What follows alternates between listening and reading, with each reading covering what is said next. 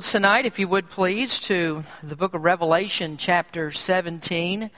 This evening we begin this 17th chapter, but before I begin it, I have to tell you that we're just going to get a start in these first 6 verses of chapter 17.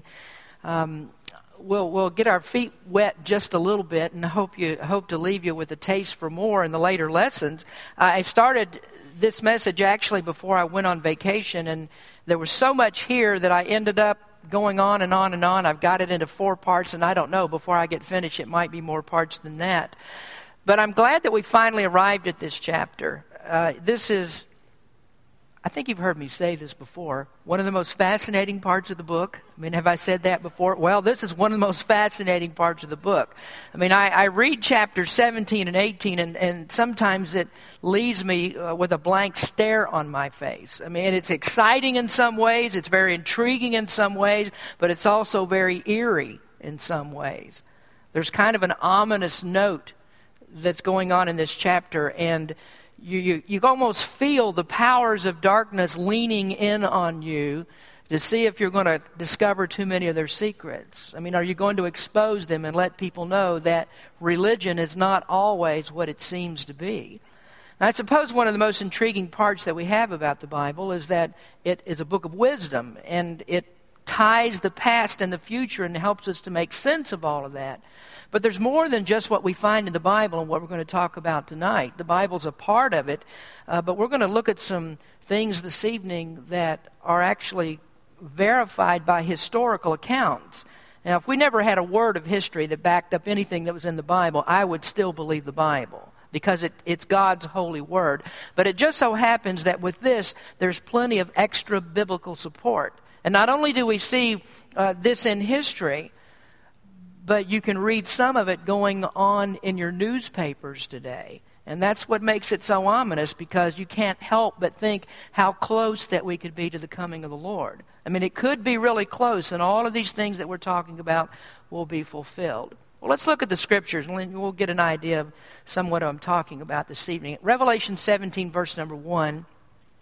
And there came one of the 7 angels which had 7 vials, the 7 vials, and talked with me, saying unto me, Come hither, I will show unto thee the judgment of the great whore that sitteth upon many waters, with whom the kings of the earth have committed fornication, and the inhabitants of the earth have been made drunk with the wine of her fornication.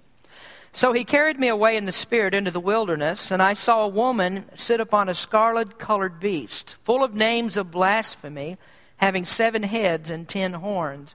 And the woman was arrayed in purple and scarlet color, and decked with gold and precious stones and pearls, having a golden cup in her hand, full of abominations and filthiness of her fornication. And upon her head was a name written, Mystery, Babylon the Great, the mother of harlots and abominations of the earth. And I saw the woman drunken with the blood of the saints and with the blood of the martyrs of Jesus. And when I saw her, I wondered with great admiration. Let's pray. Heavenly Father, we thank you for those who have come to hear your word tonight. And Lord, I pray that you would help us with this. There are some things that might be upsetting to some people. I think we have a congregation here that's interested in your word, and they want to know truth, and will accept it gladly. But there's things that are not pleasant that we have to talk about concerning other people. And so we just ask you, Lord, to help us through this, and we'll give you the praise for it. In Jesus' name we pray. Amen. Before we get into the study of the 17th chapter, one of the things I have to tell you is this is one of those parenthetical sections of Revelation. And what that means, as we've learned before, is that we're not looking at what happens here in chronological order. And so when we step from chapter 16 into 17, it's not a progression of time, but rather what happens here in chapter 17 is that we step back and we look at some events that are happening all the way back to the beginning of the tribulation period. Now, at the close of chapter 16, I hope that you remember this, but there was an angel that poured out the 7th vial of wrath, and the nations of the world were ready to do battle against Christ and against his saints and his army of angels. And we call that battle, I think you know, the Battle of Armageddon. And that's the last battle that takes place upon the earth. And in the end of the 16th chapter, we're looking actually at just a few days before the end of the tribulation. And then after that, of course, begins the glorious millennial reign of Christ on the earth. The account of Armageddon doesn't actually resume until we get over into chapter 19, verse 11.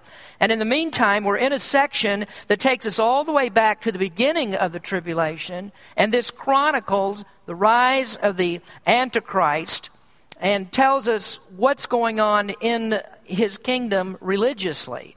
Now, there's more than enough controversy here for us to spend a great deal of time on in chapters 17 and 18, but we're busy right now with this question: what does the Bible mean when it's talking about Babylon in the book of Revelation? Is it referring to a religious system? Is it referring to a political system and an economic system? Or does it refer to both? And my opinion is that the scriptures are actually referring to both. There are two parts to this. The religious part is known as ecclesiastical Babylon, and that will begin in the first part of the tribulation, and it's actually what helps the Antichrist rise to power. This is the system that will actually push through the Antichrist agenda by wedding religion, wedding what is the apostate church with the Antichrist, and it'll grow stronger and stronger and stronger until it reaches the midpoint of the tribulation, and then the Antichrist will actually crush it.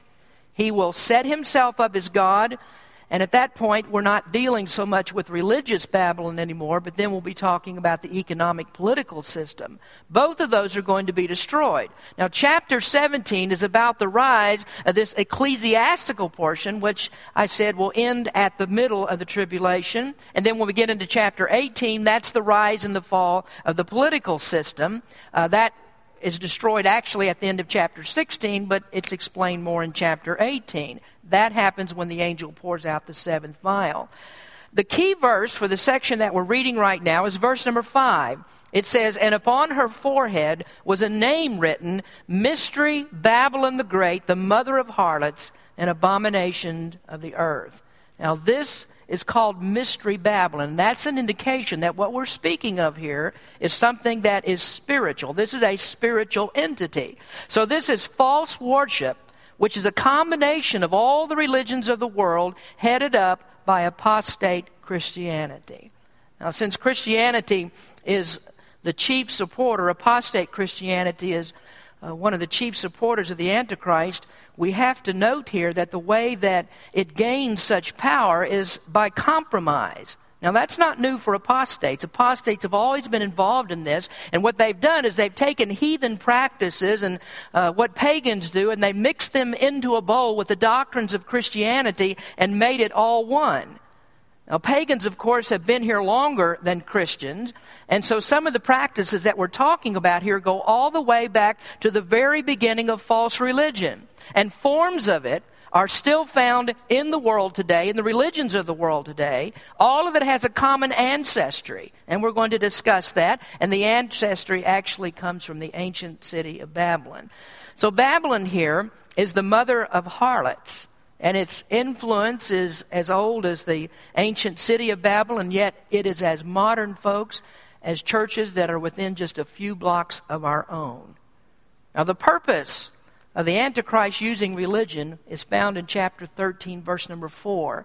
It says, "And they worshiped the dragon, which gave power unto the beast, and they worshiped the beast, saying, Who is like unto the beast, and who is able to make war with him?" This is the whole point of this religious system. It's to build up the Antichrist and to help him get into power. You see, Satan has never been bothered by religion, at least religion that he can control. Karl Marx said that religion is the opium of the people, and that couldn't have been said better if Satan said it himself.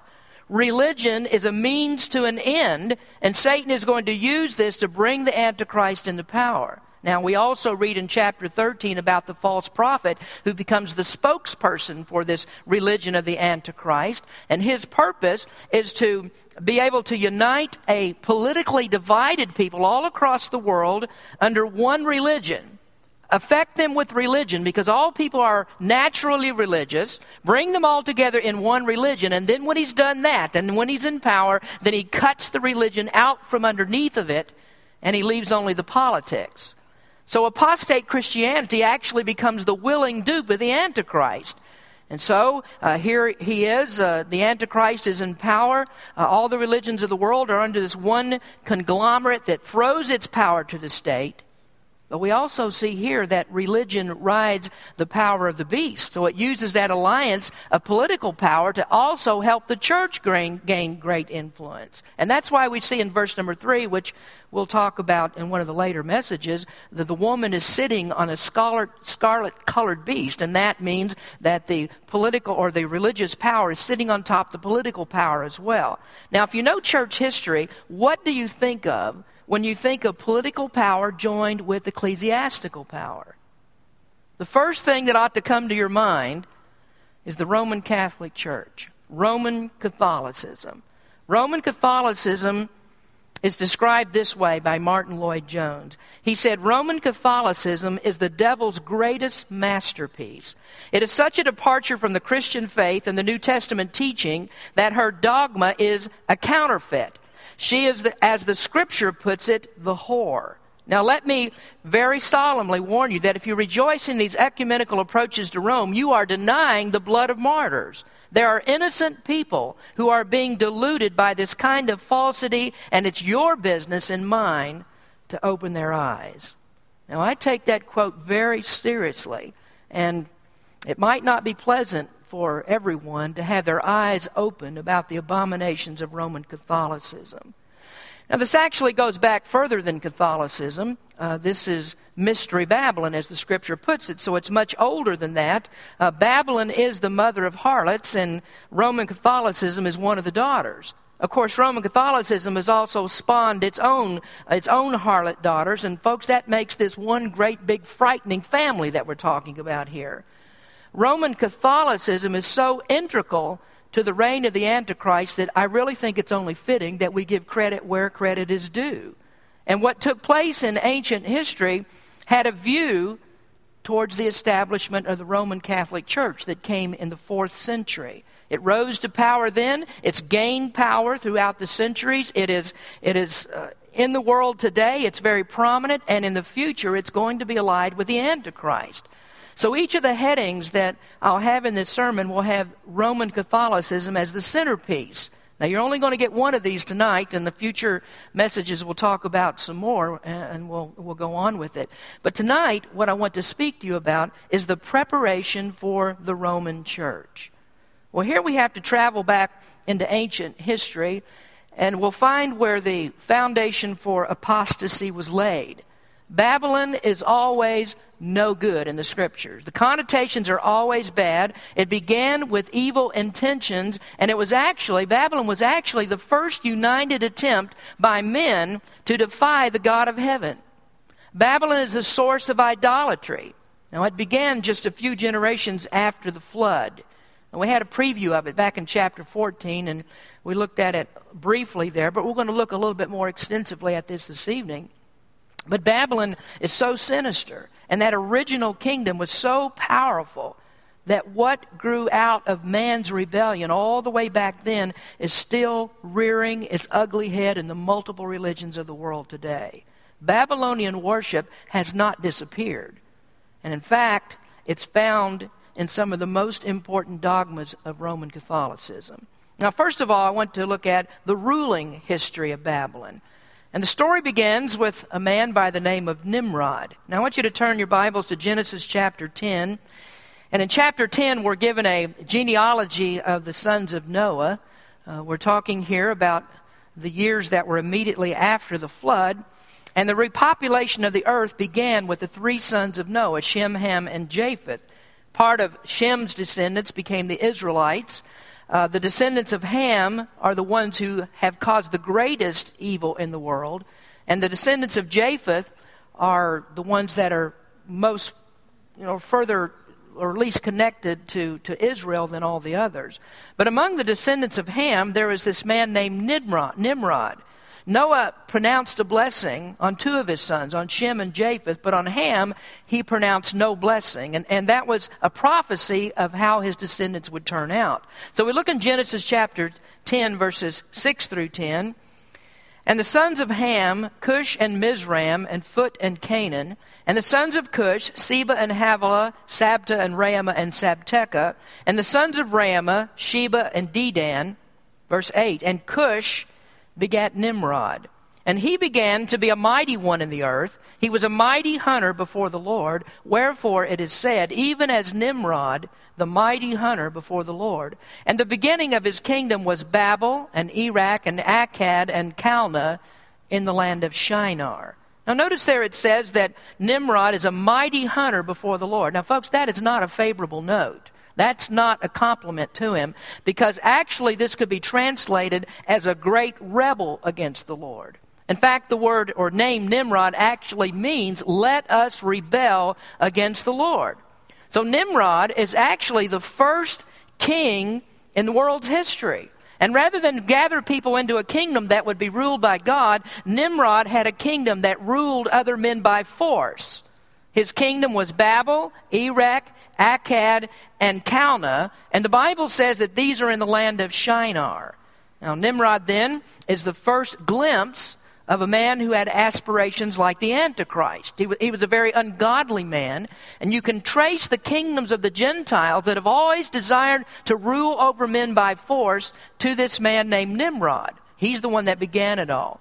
Now, in Genesis chapter 11, we see the outworking of Nimrod's rebellion. If you look in chapter 11, verse number 1, it says, and the whole earth was of one language and of one speech. And it came to pass as they journeyed from the east that they found a plain in the land of Shinar, and they dwelt there.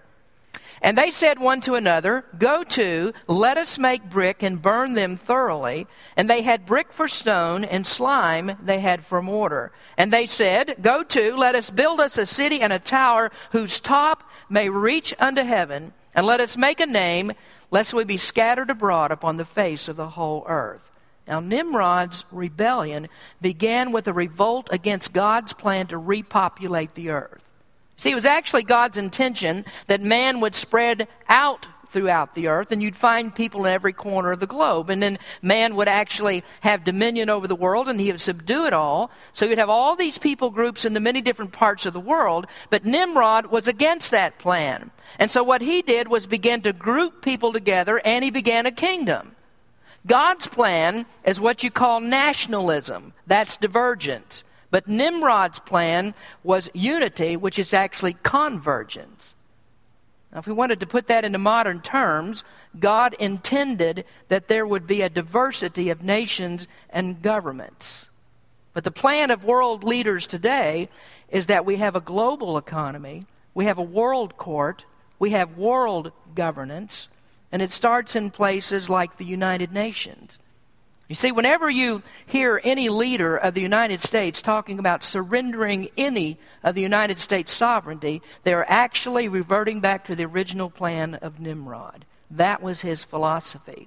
So Nimrod's defiance was to unite the people, and not only to unite them in government, but to unite them in religion. And the religion would not be God's religion.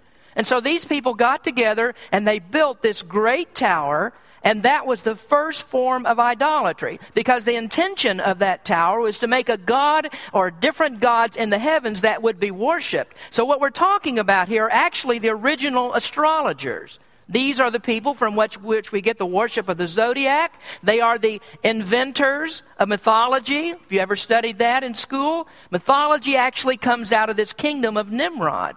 And Nimrod's religion is still a part of the religions of the world today. So Nimrod's tower is this open rebellion against God. It's a united effort by men to throw off the yoke of God and force men into a government with a false religion. Does that sound like anything you've ever heard of in history? Well, God wasn't pleased with that, and so what God did was he confused the language of the builders, and he forced them to go into his original plan. So with these multiple languages, the people spread out, and so we have the multiple nations of the world today, and we don't have one kingdom and one king. So you see, what God has always been doing in Scripture, He's always been moving people apart on a national level, while the men of this world have always been trying to get people together on a national level. That's why you have one kingdom warring against another, trying to conquer another people. Well, you might ask me then, well, what about the gospel? Doesn't the gospel unite us all? And of course, the Bible does say there aren't any Americans, there aren't any Jews and Greeks and Russians in God's eyes. But neither do we find the Apostle Paul or any of the other apostles trying to use government as a means to bring people together. And so you don't find in the New Testament any efforts to try to do away with nations and to do away with governments. And even Jesus acknowledged the separation of government when He said, "Render unto Caesar the things that are Caesar's, and unto God the things that are God's." And so the simple truth of the matter is that God's kingdom and Caesar's kingdom cannot be co-regents. You can't put those together. Now, when man finally does accomplish the unification of governments of the world, then you have the kingdom of the Antichrist. That's where it's going to end up. One world government will not take place until God allows it under the Antichrist. Now, God desires that we be under one government, but the one government that we'll be under is a righteous, holy government. And God will be the king of that, and He's the only one that can ever bring us lasting peace. So we won't see a world government until the time of the Antichrist. No, we'll keep trying, and they always do. And God allows it. And His intention for allowing it will be that He will destroy the governments of the world forever. So Nimrod's kingdom then is the first rebellion against God, and the history of Babylon since that time has always been against God. Well, there's another very interesting piece about Babylon in Scripture that's often overlooked, and we find it in Genesis chapter 14. Now in chapter 13, there's the story of Abraham and Lot. You remember how Abraham and Lot had to split up? And so Lot decided that he was going to live in the well-watered plains of Jordan. And so he went down to live in this wicked city of Sodom. Well, in chapter 14, there was a war that broke out, and Lot was captured during this war by a king named Chedorlaomer. And so Abraham had to go and rescue him. So in chapter 14, verse number 1, we find a very interesting reference here. "And it came to pass in the days of Amraphel, king of Shinar, Arioch, king of Elazar, Chedorlaomer, king of Elam, and Tidal, king of nations, that these made war with Bera, king of Sodom, and with Bersha, king of Gomorrah, Shinab, king of Admah, and Shemeber, king of Zeboam, and king of Bela, and the king of Bela, which is Zoar." Now I want you to notice there in verse number 1, it says, this happened in the days of Amraphel, king of Shinar. You remember Shinar? We read about it a moment ago. That's Babylon. This is the kingdom where Babylon was. Now, this is the very first narrative in Scripture about this kingdom in this way. And God does not list these. Moses did not list these kings in this order by accident. God has a purpose in the way that He does this. And so Amraphel is listed first here because he is the most important of these kings. After Abraham defeated the kings, he stopped on his return, and he worshipped in a place that was called Salem. And there he met one of the most mysterious figures that we find in the Bible. That was Melchizedek. Now, Melchizedek was the king of Salem, and he's a type of the Lord Jesus Christ in Scripture. Salem is the same place as Jerusalem. And so here's the first place in history where we see two cities, the cities of Jerusalem and Babylon, set in opposition against one another. And so Jerusalem becomes emblematic of the people of God. It's called Zion, while Babylon is always evil. It stands for idolatry. It's always against God. And throughout the history of Israel, it remains the same. So that's the early history of Babylon. Most of us are more familiar with the later history. And that's where Babylon came and took Judah into captivity, and they destroyed the temple and broke down the walls of Jerusalem. And the king at that time was King Nebuchadnezzar. Remember that name? That's when Babylon became a world power. Now, there's much in Scripture about that kingdom, and there's a comparison that's made between the kingdom of Nebuchadnezzar and the kingdom of the Antichrist. One of the striking similarities is that huge image that Nebuchadnezzar set up and commanded the people to bow down and worship him. That's Babylon. And what does the Antichrist do? During the tribulation period, he makes an image of himself, and he commands that people bow down and worship him. Well, let's suffice to say right now that Babylon has always been the archenemy of God's people. And when we see references to it in Revelation, the character of Babylon is unchanged. It spawned the greatest wickedness that the world has ever seen. And that wickedness is still here. Now later we're going to come back and we'll talk some more about these political connections and other parts of prophecy. But we're going to spend the last few minutes concentrating on the religious history of Babylon. Now, it's hard to separate the ruling history and the religious history because Nimrod's rebellion, of course, is rooted in religion. Now, here is where the story becomes even more fascinating. What was Nimrod's religion like? Now, here's where we go outside of the biblical accounts, and there are ancient historical records that tell us about this. And in just a moment, I'm going to show you where we find the references in the Bible to the same. Now, the main part of this religion of Nimrod centers on Nimrod's wife, who is named Semiramis. And she was the first high priestess of this Babylonian religion. Now, let me quote something to you from W.L. Criswell concerning the cornerstone of Babylonian religion. She, that's Semiramis, became the first high priestess of an idolatrous system. In answer to the promise made to Eve that the seed of the woman would deliver the race, Semiramis, when she gave birth to a son, said that he was miraculously conceived by a sunbeam. And she offered her son as the promised deliverer of the earth. His name was Tammuz. When he was grown, a wild boar slew him. But after 40 days of the mother's weeping, he was raised from the dead. In this story of Semiramis and Tammuz began the cult worship of the mother and child that grew throughout the world. In Assyria, she is called Ishtar, and her son still Tammuz. In Phoenicia, she was called Astarte or Ashtoreth, and her son Baal or Tammuz. Baal, everybody knows who Baal is. In Egypt, she was called Isis, and her son was called Osiris or Horus. In Greece, she was called Aphrodite, and her son was called Eros. Among the Romans, she was called Venus, and her son was called Cupid. The cult of the worship of mother and child spread throughout the whole earth. She was worshipped by the offering of a wafer, a little cake, to her as the queen of heaven. And there was always 40 days of Lent, weeping over the destruction of Tammuz before the feast of Ishtar, at which time his resurrection was celebrated.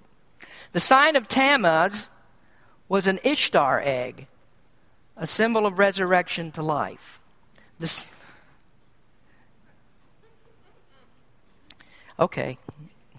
secret of Babylonian mystery is found in priestly ablutions and in sacramental rites and ritual, in the dedication of virgins to the gods, in purgatorial fires, and in 1,000 other things that are familiar to us today. Now, somebody's going to ask me later about Easter eggs, and I'll tell you, I've totally changed my mind. So this is almost bone-chilling. I mean, I began to study this, and what we have here, you see why I call this the history of the preparation for the Roman Church. Why is the Roman Church so insidious? It is because it is the repository for the woman-child cult of Babylon. Now, where does the Bible reference this? Well, turn in your Bibles to Jeremiah chapter 44. And here there's a lengthy portion of Scripture. I'm not going to take time to read this, but all of it. We're just going to read a portion of it. Jeremiah chapter 44. And verse number 15. Jeremiah 44, verse number 15. Then all the men which knew that their wives had burned incense unto other gods, and all the women that stood by, a great multitude, even all the people that dwelt in the land of Egypt and Pathros, answered Jeremiah, saying, As for the word that thou hast spoken unto us in the name of the Lord, we will not hearken unto thee. But we will certainly do whatsoever thing goeth forth out of our own mouth, to burn incense unto the Queen of heaven. and to pour out drink offerings unto her, as we have done, we and our fathers, our kings and our princes, in the cities of Judah and in the streets of Jerusalem. For then had we plenty of victuals, and were well, and saw no evil. But since we left off to burn incense to the Queen of Heaven, and to pour out drink offerings unto her, we have wanted all things, and have been consumed by the sword and by the famine. And when we burned incense to the Queen of Heaven, and poured out drink offerings unto her, did we make her cakes to worship her and pour out drink offerings unto her without our men? Now here Jeremiah is speaking to these people, and he's calling them out of this worship of the mother-child cult. Now you notice what they call her? She is called the Queen of Heaven. And did you know that there is no terminology in all of Scripture for the Queen of Heaven except the cultic worship of the heathen gods? And yet Roman Catholicism calls Mary what? The Queen of Heaven. Now you go over to the book of Ezekiel chapter 8, if you would, verse number 14. In Jeremiah we see the Queen of Heaven, and in Ezekiel we see the Son. Ezekiel chapter 8, verse number 14. Then he brought me to the door of the gate of the Lord's house, which was toward the north, and behold, there sat women weeping for Tammuz. Then said he unto me, Hast thou seen this, O son of man? Turn thee yet again, and thou shalt see greater abominations than these. Tammuz is the false Messiah, and the weeping that we find here is because, remember, Semiramis lost her son. That's where you get the practice of Lent. It was part of this Babylonian cult, and it started all the way back with Nimrod right after the flood. Now, this false religion, then, is the mother of all harlots, and that is the heart and soul of Roman Catholicism today. The false Messiah is her Messiah. And as Nimrod sought to destroy redemption, the Roman Catholic Church leads millions of people into hell every year. Now, listen to how this multiplies. When you get into the New Testament era, then you have the Roman government that's in power. And the Romans, as we all know, worshipped all these different gods of mythology. The Apostle Paul traveled throughout the Roman Empire, and there you see him, speaking against the temple of Diana in Ephesus, and the other, that's actually Aphrodite to the Romans. And these were spread all over the Roman Empire. Well, the gods of mythology, that's who the Romans worship. Now, the Caesars were also worshipped as God, and the sticking point between the Romans and the Christians was because the Christians would never bow down and say that Caesar was Lord. In other words, they were not going to admit that Caesar was one of the gods. Now, the Romans would have been happy with Christian religion and just accepted it as one of these other many religions that were in the empire, except for this one point. They would not accept Caesar as Lord. Now, Caesar is actually the high priest, or was the high priest, of the Roman cultic religion. He's their high priest. You know what his name was, what they called Caesar? Pontifex Maximus. Do you know what the title of the Pope is? Pontifex Maximus. So he's the high priest of Babylon. Well, I'm running out of time tonight, so I'm going to continue this in the next message. But I want to make one more point, and I'm going to elaborate on this later. The Pope has become the high priest, not of Christ, but the high priest of Mary. Now, poor Mary, she had nothing to do at all with this. I mean, there's nothing about the kinds of things that Roman Catholicism does with Mary in the Bible. Roman Catholicism has actually taken Semiramis. They've taken Isis, they've taken Ashtoreth, they've taken Venus, they've taken Aphrodite, and they just renamed her to Mary.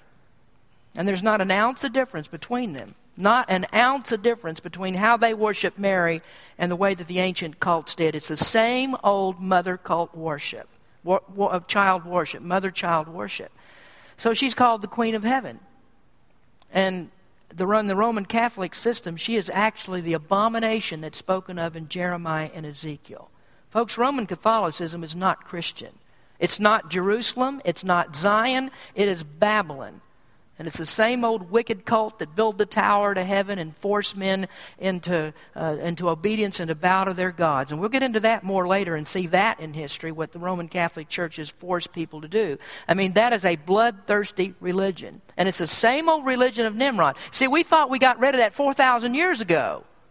But it's still around today, and it's found in the cathedrals of Catholicism. All that they did in the 4th century was change the pagan temples under Constantine. They changed the foreign temples to Christian church, or the pagan temples to Christian churches. So now what do you have? You have kings and presidents that consort with the Pope and ask for his blessings. They bow down and they kiss his ring. And do you know, looking at the history of it, the history of the popes is written in the blood of the martyrs. And you'll find it right here in Revelation 17, verses 1 through 6. That's kind of an ominous note to end on, isn't it? Well, what do? Well, I don't think we end there. I mean, this is ecclesiastical Babylon. I don't want to end with the Roman Church, and we don't need to climb on board with them and their worship of Mary and all of those things that they do. So let's don't end there. Let's end with the true Messiah. Let's end with Jesus Christ, because he's the one that brings salvation and everlasting life. It's because of his blood that was shed on the cross that our sins are washed away. So we need him. We don't need Mary. We don't need the popes. We don't need the worship of the saints and all of that they go through. We need Jesus Christ and him alone. We'll stick with that and not with the Babylonian cult worship. Let's pray. Heavenly Father, we thank you for the time we have spent together tonight. I realize that we're talking about difficult subjects and things that people outside of this church would be very upset that we're talking about here, but we feel it's our responsibility to teach the truth of God's Word. We teach it book by book, chapter by chapter, verse by verse, and so we come to it, we can't avoid it.